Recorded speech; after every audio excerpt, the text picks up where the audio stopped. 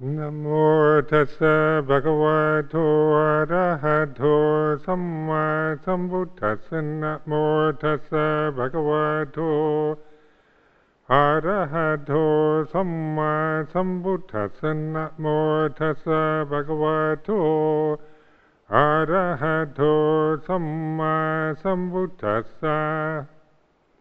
Aparuta de sangamatasa tawara ye sodavanta bamunjantu sada. This is the observance night, the new moon. And Eduardo has now committed himself to training in the as an anagarika, which is a very praiseworthy thing to be doing. I was in Sri Lanka. I can say things like this. I was in Sri Lanka last week, and I attended this Upasampada ceremony where 46 Sri Lankan samaneras took the bhikkhu ordination. And so that's all this is like being born. I think there's something kind of inspiring and uplifting about the idea of going forth or taking on this particular form as a way of living, as a lifestyle, and for developing awareness. And in a traditional country like Sri Lanka, which is, the kind of home of Theravada Buddhism, it was very kind of also inspiring to be invited from England. 5 of us went there on invitation to join in this event. So there's the Sri Lankan, the Mahanayaka, Chandasiri, and then the Sri Lankan bhikkhus, and 5 of us. And right now, at this time, Sri Lanka is going through rather, difficult times as monks get into taking political sides, and they're even, they even have become members of parliament. So, and then this always brings up issues of, that create resentments and doubts and problems in people's minds. So I felt that the ordination that we attended, the Bhikkhu Nyanananda has very kind of pure intention and is very clear in his vision of, even though he was a samanera up till last week when he became a bhikkhu, but he's also quite a famous teacher, Dhamma teacher in Sri Lanka. So I felt that this was it's a kind of almost like a revival of something in the history of any institution. That, religious institutions become rather threadbare after a while, and they become perfunctory and ceremonial very easily. And then there's always those cases where somebody begins to awaken to the practice and the true meaning, the essential meaning of the Buddha Dhamma, and start, bringing that back into consciousness. My experience in Thailand was like that with Luang Por Chah. Felt he brought this he was a very positive force in the development of Theravada Buddhism in Thailand, because he brought the spirit back into the form.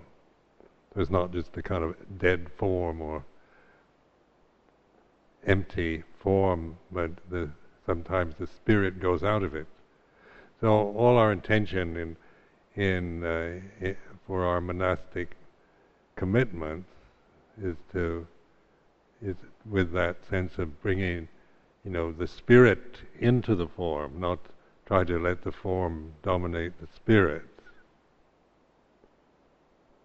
What I mean by spirit is merely an English word, but it conveys a sense of awakenedness, of wisdom, of really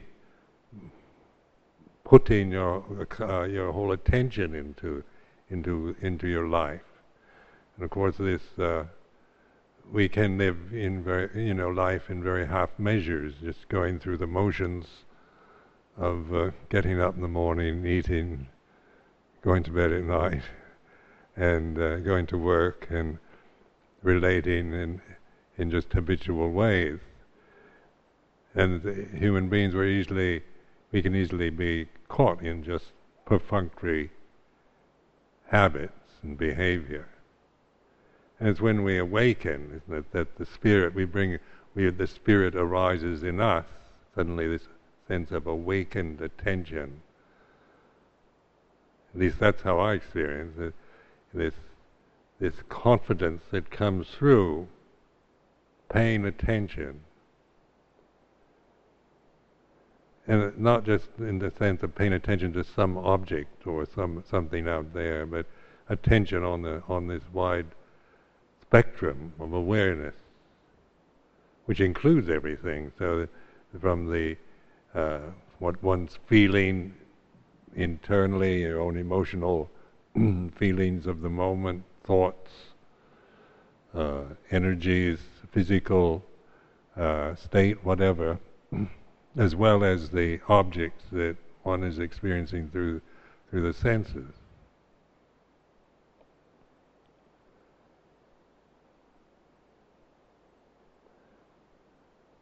So that's the spirit. When I become dull and dead and depressed and my life becomes meaningless, it's when I sink into the momentum of habits. Just get lost in the power of my emotional habits.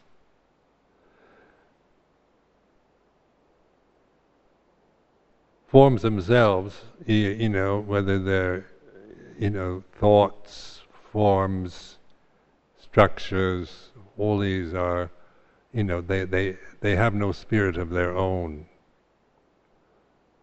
And so, if we just attach to forms and identify with them, then we take on the forms themselves, but they're all forms that have no purpose or no meaning. They just arise and cease, and so they're not no matter how refined you may be able to be in terms of mental, psychic experience, it's still a form, a condition that is dependent on other conditions for its existence. So then we ask ourselves right now, what is it that doesn't depend on anything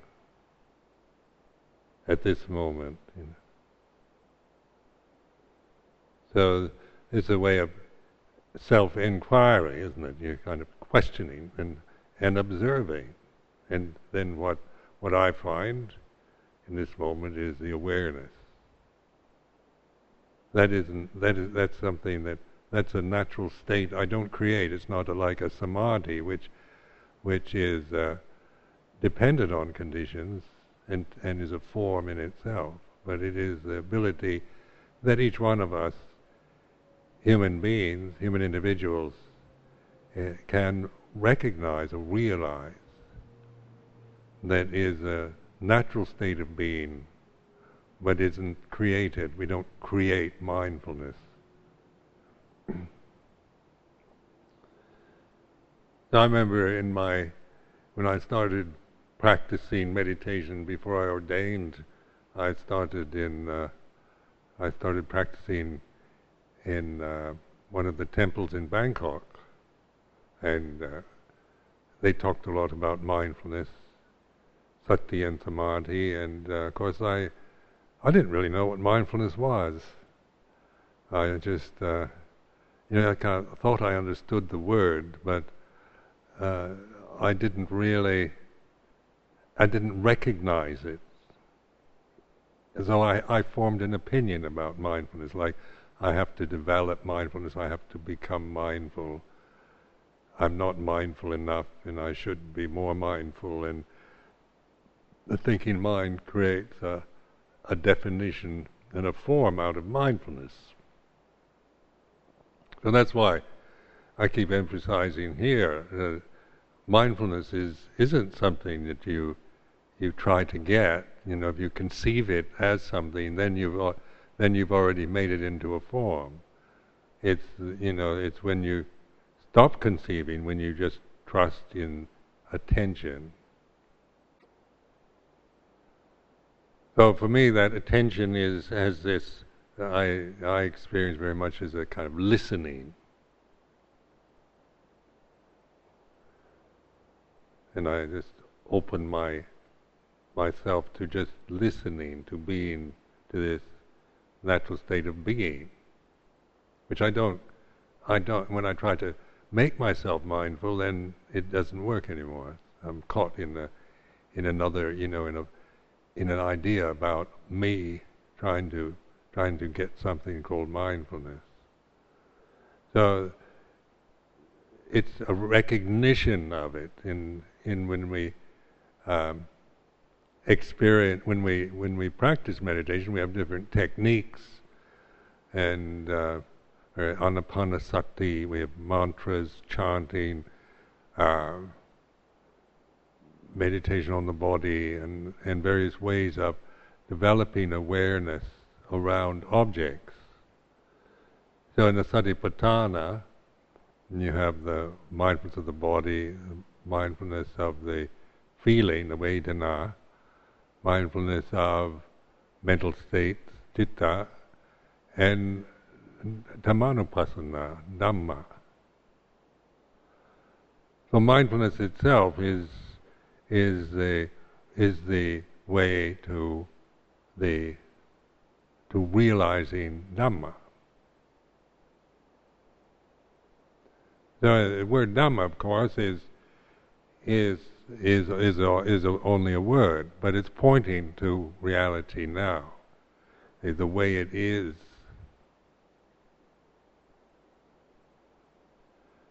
And so that is an intuitive experience, the way it is right now. If I want to define the way it is right now, my mind, I start looking around and grasping various things that I see or hear or experience. But in the intuitive present, then there's no need to grasp anything, but just trust in this open attention, an inner poise, receptivity, and the best way to recognize that is through is the sense of relaxing, of being. I'm not trying to get anything, but trusting in just paying attention to this moment, both in terms of not trying to find anything, but being open and receptive. Now, when you conceive that, again, you'll find yourself struggling with it. So any kind of references to it is always counterproductive in a way, because people grasp the teachings and the words and that of teachers.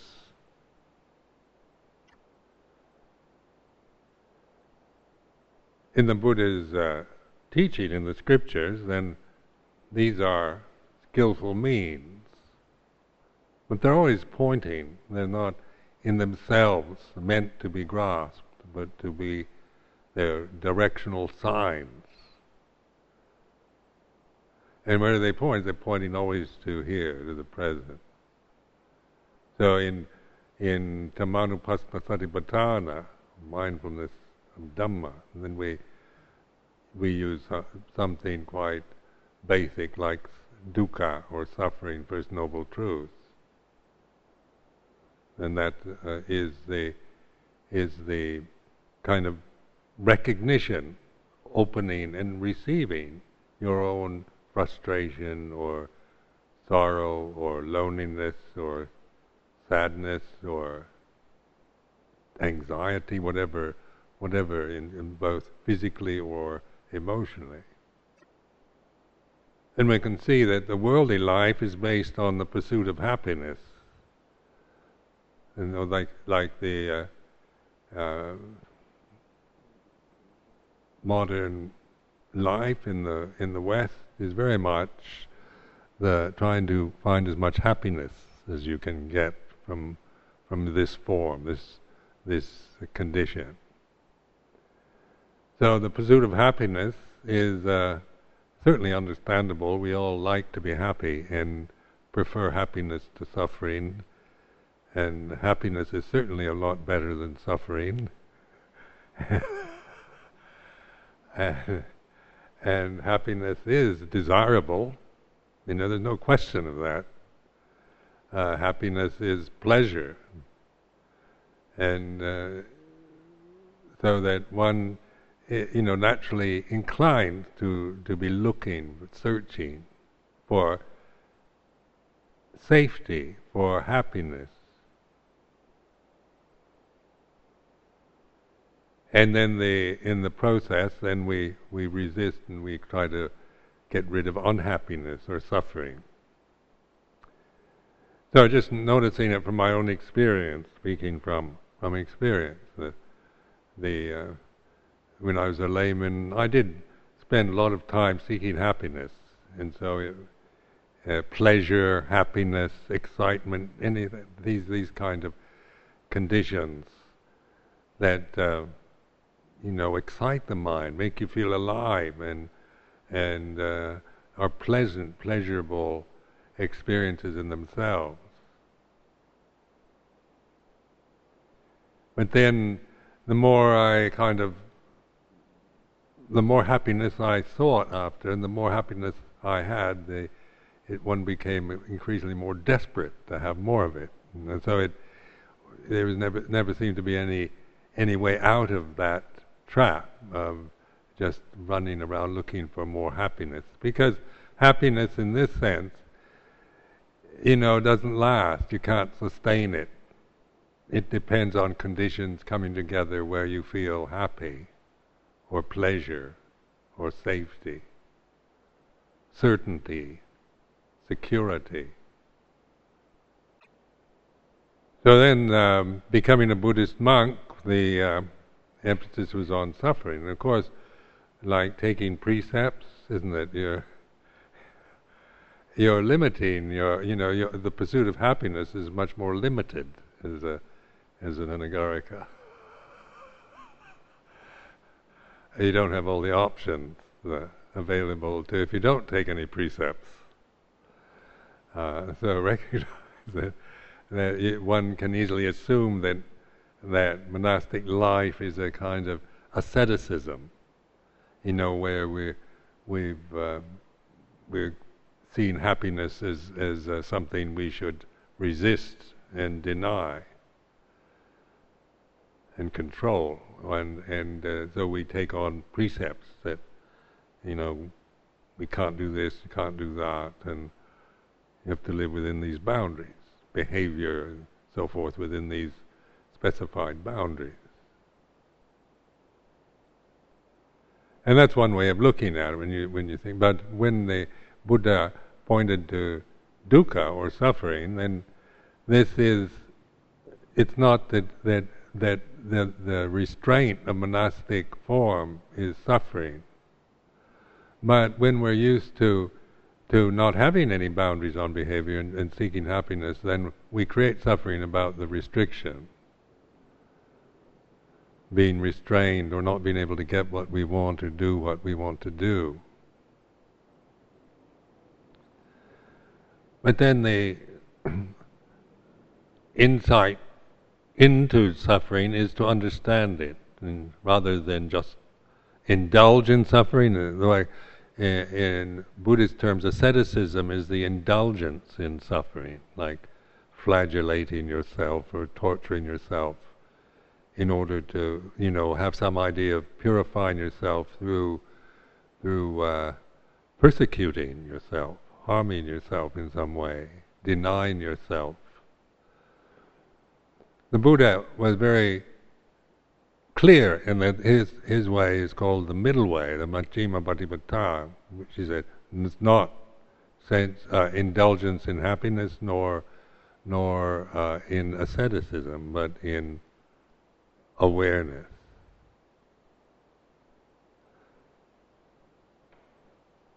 So in awareness, as we begin to recognize and appreciate, this is a natural state. It's available to all of us. It's not a kind of specialty that I've developed through all these years as a monk. It's just that before I didn't really know what it was. I had so many views and opinions, so many fixed kind of ways of looking at everything, habits formed, and as you get older, you get very set in the way you perceive things and see yourself or other people, the world we live in.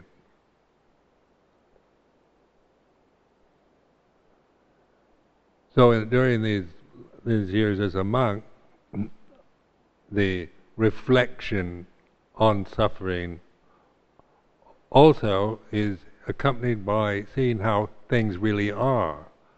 At this moment, at this present moment, whatever you're feeling emotionally or thinking or physical sensation or through sight, sound, smell, taste, touch, when you really pay attention, it's naturally in the state of change. So with vipassana, then this is the observing, witnessing of change. So in terms of Dhamma, then we're looking at the way things are. All conditions are impermanent. We repeat that over and over and over, and we think we understand it because we can, we've got the idea. But the reality of change isn't projecting ideas of impermanence onto experience, but recognizing the ephemeralness, the evanescence of sensory experience, of mental, psychic, physical experience in the present. So what does that do? That includes all phenomena, both subtle and coarse, high and low, good and bad, right and wrong. And now notice when we talk about right and wrong, good and bad, then we're back in another realm, in the realm of thinking, where we pass judgment on experience. We say this is good and that's bad, this is right, that's wrong. So that's a function of thought. We have these according to our conditioned way, and that we tend to make value judgments about experience, about ourselves, about other beings, about politics, about whatever. So like having a good meditation or a bad meditation. Somebody was telling me today about experience of having a good meditation and then the next day having a bad meditation. And how, that we all want to have good meditations, and then when we have bad meditations, we feel we don't want that. We don't want to have, frustrated, bad, unpleasant, restless, negative states coming up in our mind. And if we've had a good meditation the previous day, then we can We think, oh, bliss, and I suddenly felt this sense of peace and oneness, and it's so wonderful. So the next day, you sit on the mat and you're waiting for something to happen. But instead you get, sore knees and negative thoughts and restless, frustrated, bad meditation. But in terms of Dhamma, they're of equal value, isn't it? Good meditation, bad meditation, whatever, good and bad are impermanent states. They arise and cease. So this is where the discerning ability that we have through awareness, sakti and panya, and that panya is discerning. It's not judging good meditation or bad. When we say good and bad, then we're into our thinking process, and the way we add that. Bliss and happiness is good, restlessness and negativity is bad. So in changing from this from the thinking process, the judging process, to trusting in the awareness, is not going into a trance, but being fully with the present, and whatever conditions we experience, whether they're positive or negative, they are what they are in the present. So like bliss is like this; it is what it is, and no more am I inclined to say, "Oh, that's good meditation,"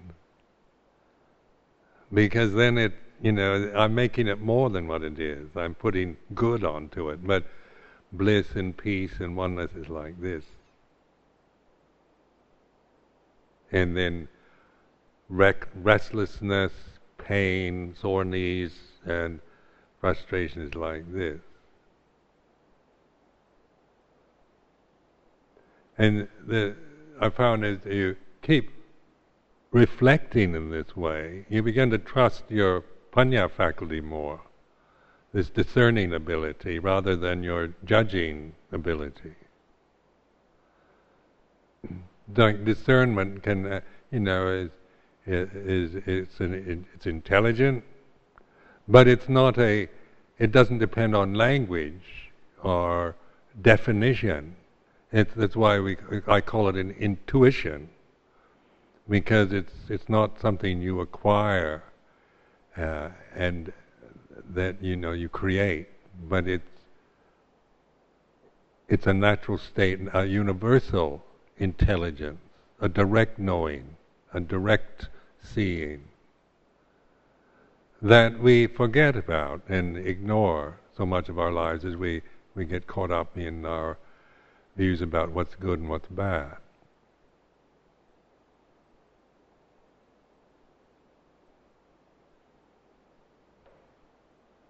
So this wisdom faculty is not highly developed anywhere, I don't think.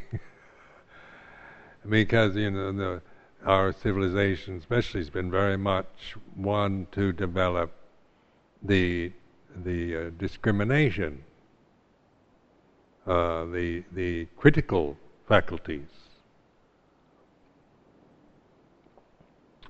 So modern education is all about developing the critical faculties and being able to analyze and compare and define things, figure everything out, have all the answers to all the questions. And that's one function of mind, and I'm not despising that or condemning it, because it's very, it's a great gift in itself. But as an end in itself, it isn't liberating, because the experience is not going to fit into those definitions, those thoughts, those structures that we create, our judgments. all we can do is keep frustrating ourselves. So with meditation is really returning, like Luang Por Chah called it, our going home is one metaphor. Our natural home, where we are completely, free from wandering in the samsara, or that means being caught up in the endless changing movement of the five khandhas, or the conditioned phenomena.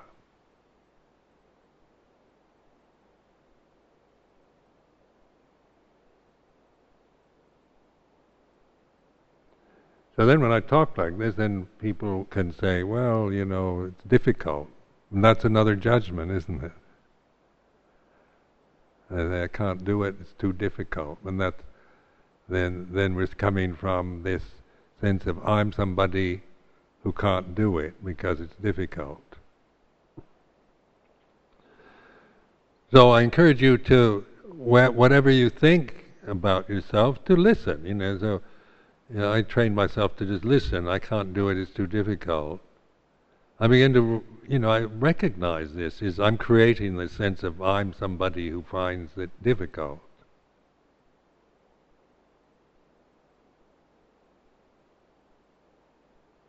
And that's a creation. I'm adding that to the moment. Once I begin to see through that, then I begin to recognize or realize this natural state of awareness, which isn't personal, not mine, and it has nothing to do with being easy or difficult. It's learning to trust in this direct knowing, the way things are.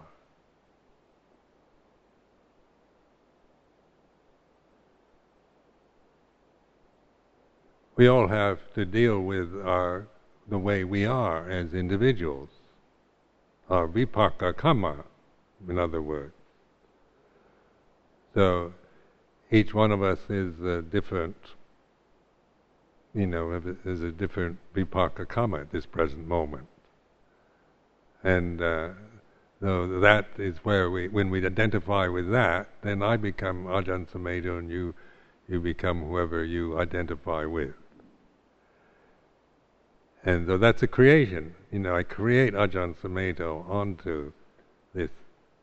If I'm Ajahn Sumedho, I create that. But before I become Ajahn Sumedho, there's what's that? And and through this inquiry, you begin to recognize and appreciate. This is something to really, if you're into devotion and faith and trust, then this is what you can really trust and treasure, is awareness. So when I bow to the Buddha Rupa, somebody after the meal was talking about bowing to, performing the pujas and bowing 3 times in front of the Buddha Rupa, and what is the value of this? And of course, these are, how do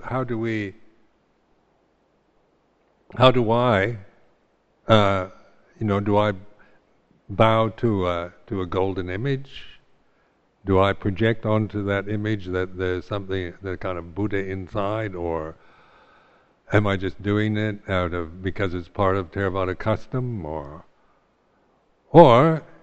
is it just a way of being mindful, using the body in a way, when you train in a convention like this, then you adopt the forms, and they can be, it's easy to just go through the forms because you're supposed to, out of duty or out of fear of being rejected from the community if you don't follow the form, or how to use the form for awareness.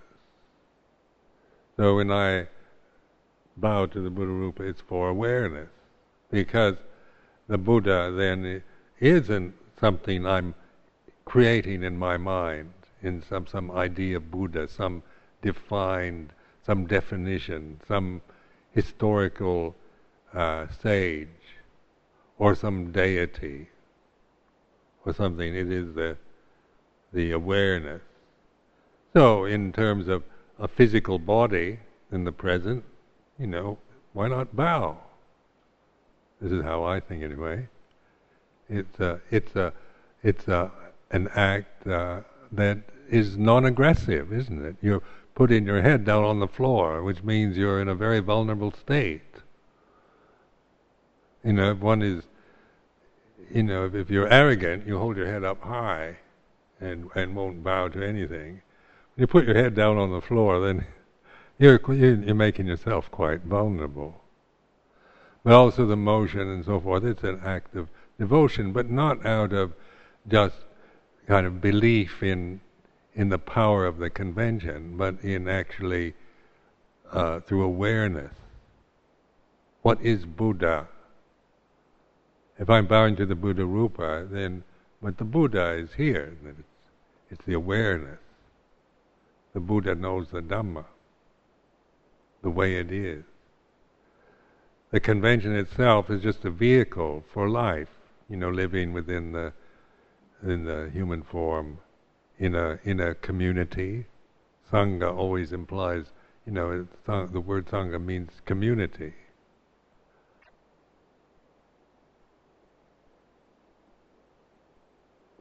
So, tomorrow is the birthday of Ajahn Chah, and this is another convention. Ajahn Chah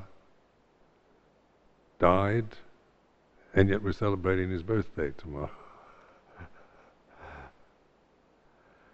And so we put this shrine here, and we've got the effigy of Luang Por Chah over there.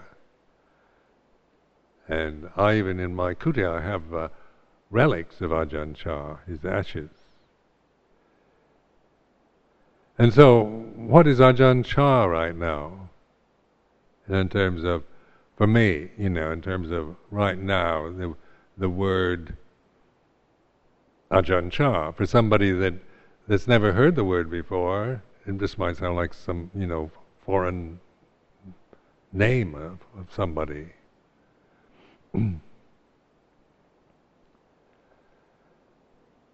Maybe it doesn't mean anything, but in terms of, right now for me, as I can reflect from my own experience at this moment, it's this name Ajahn Chah brings up in me positive feelings, because he was, to me, very wise, important teacher. And so I have memories now. I can remember many of my memories around my experience living with Ajahn Chah in Thailand. There are memories in the present. So Ajahn Chah is a memory. So putting that into that context of the five khandhas, sanya khandha.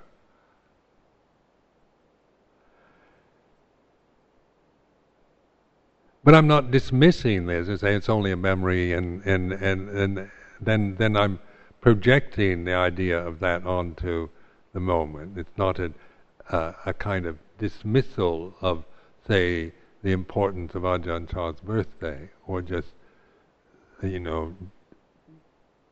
belittling it, but in recognizing at this moment, when I'm thinking right now Ajahn Chah, that is a sanya khandha, that is a condition arising ceasing. I don't always, all through the day and night, think about Ajahn Chah. But on birthdays, isn't it? I find it very, something in me wants to think about. There are times, through the year that one really likes to think about. I really want to and appreciate thinking about Ajahn Chah.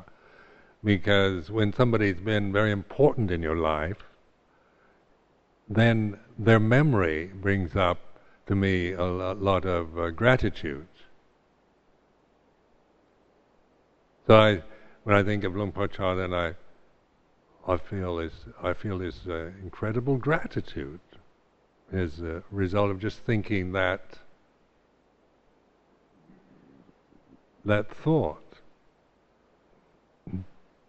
Well, gratitude then is a very lovely experience, but it's also impermanent. I'm not always feeling grateful every moment of my life, but when the conditions for gratitude are there, then this is what I'm feeling. And so when somebody dies, isn't it? Our mothers, fathers, or friends, or pet cat, or dog, or whatever, goldfish, canary, whatever that we've had some very positive relationship with, then we feel this sadness about their passing or their death, separation. That's noted too. That's natural. When you've felt a lot of emotional connection with somebody or some creature, then the separation is always this sense of loss and grief or sadness at separation.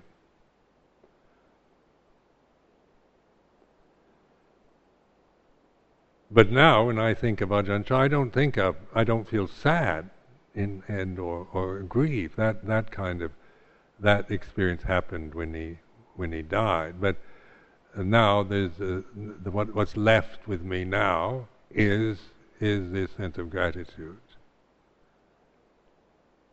and this is an emotion I really like. It's like a heartfelt experience. Brings kind of this sense of piti, rapture into consciousness. And the awareness of this, not getting lost in kind of indulging in sentimentality. It's not that, because then then one is indulging in by attaching for seeking a pleasurable feeling all the time.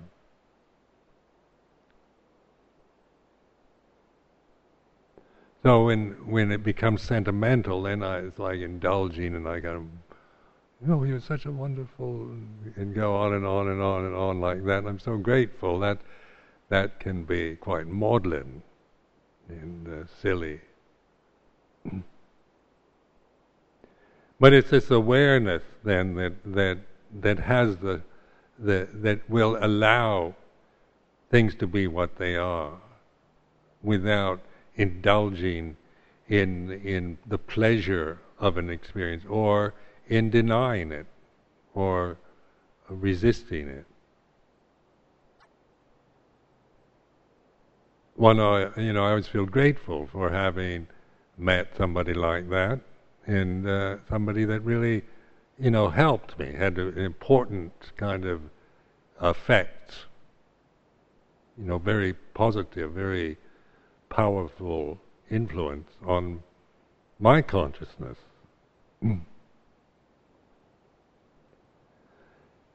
In our lives, we meet people like that. We have opportunities. There's the Buddha, the historical Buddha also. When I think of Gautama, the Buddha, also this gratitude arises. It's a positive feeling. The heart opens up to the universe. Where the selfish feeling is when I go back into the habits of my ego, in the sense of myself as identified with the five khandhas, I close down. I'm not open anymore. I'm shut into the tight box of the limitations that I create about myself as a person. And they're not very pleasant, I'll tell you. to be Ajahn Sumedho as a person is not not something I recommend.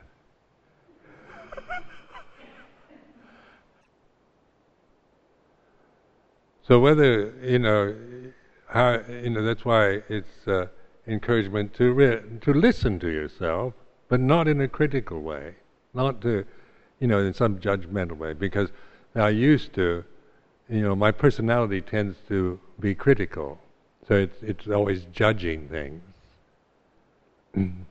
And so and myself, as a person, I can be very critical of myself.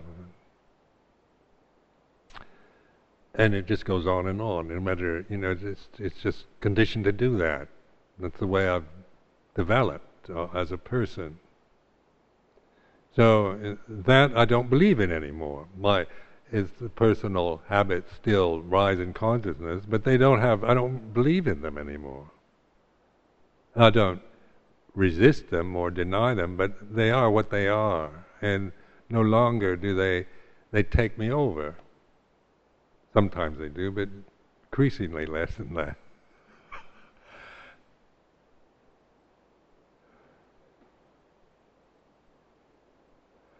So I've had, like just last week or something, just when I was in Sri Lanka, and just the kind of insights that one gets all the time through just awareness.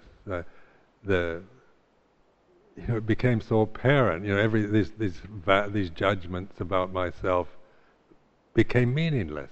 Like all that kind of sense of me and mine and the emotional grip it had on consciousness wasn't there. So the thinking mind could think, but it didn't. But somehow it was just like the nattering of somebody just talking this way and that, and it didn't. One wasn't interested in it anymore.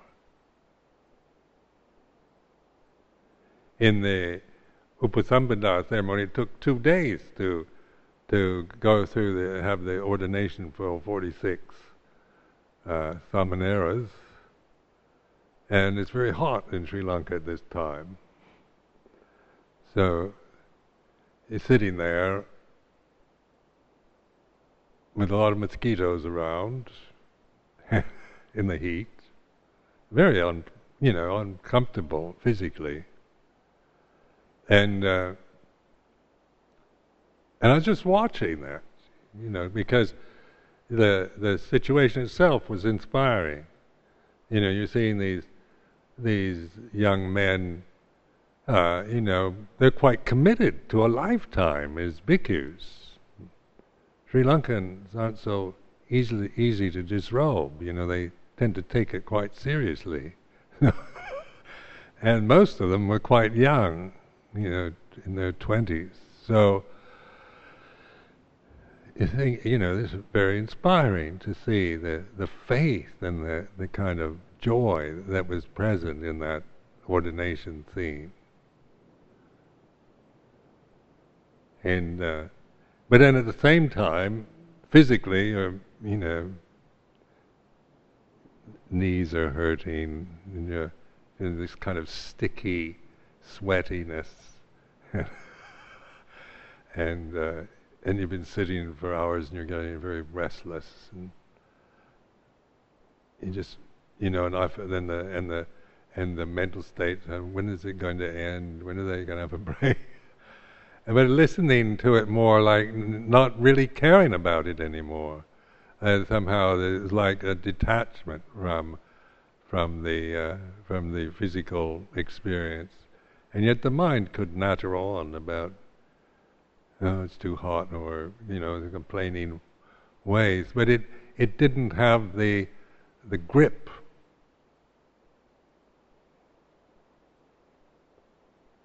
So it was just the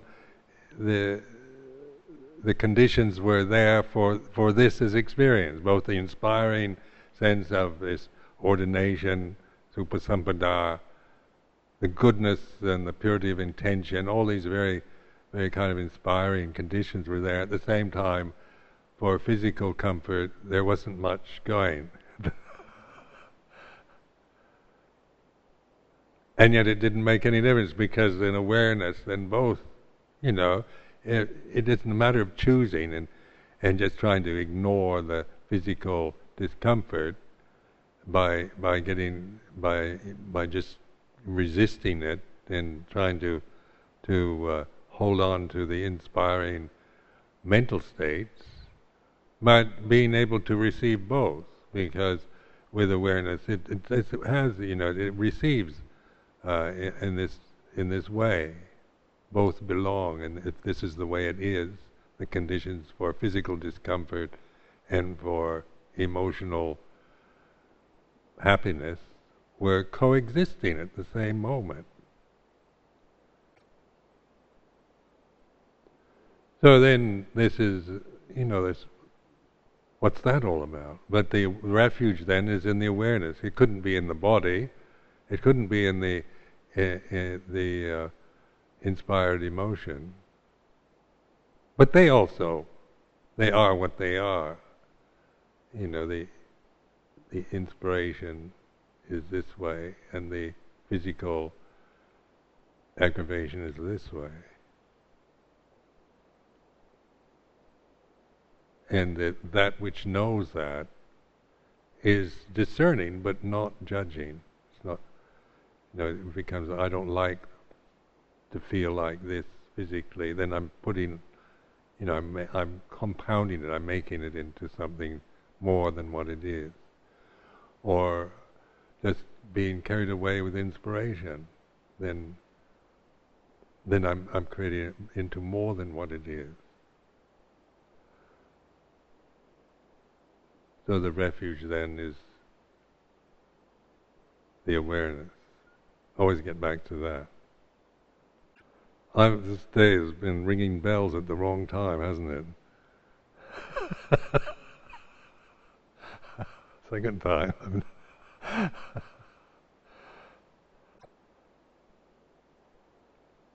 So I want to welcome Eduardo into the Sangha, and any way I can help, don't be afraid to ask for my guidance or help or whatever. And wish you all the best. May this year's Anagarika be one of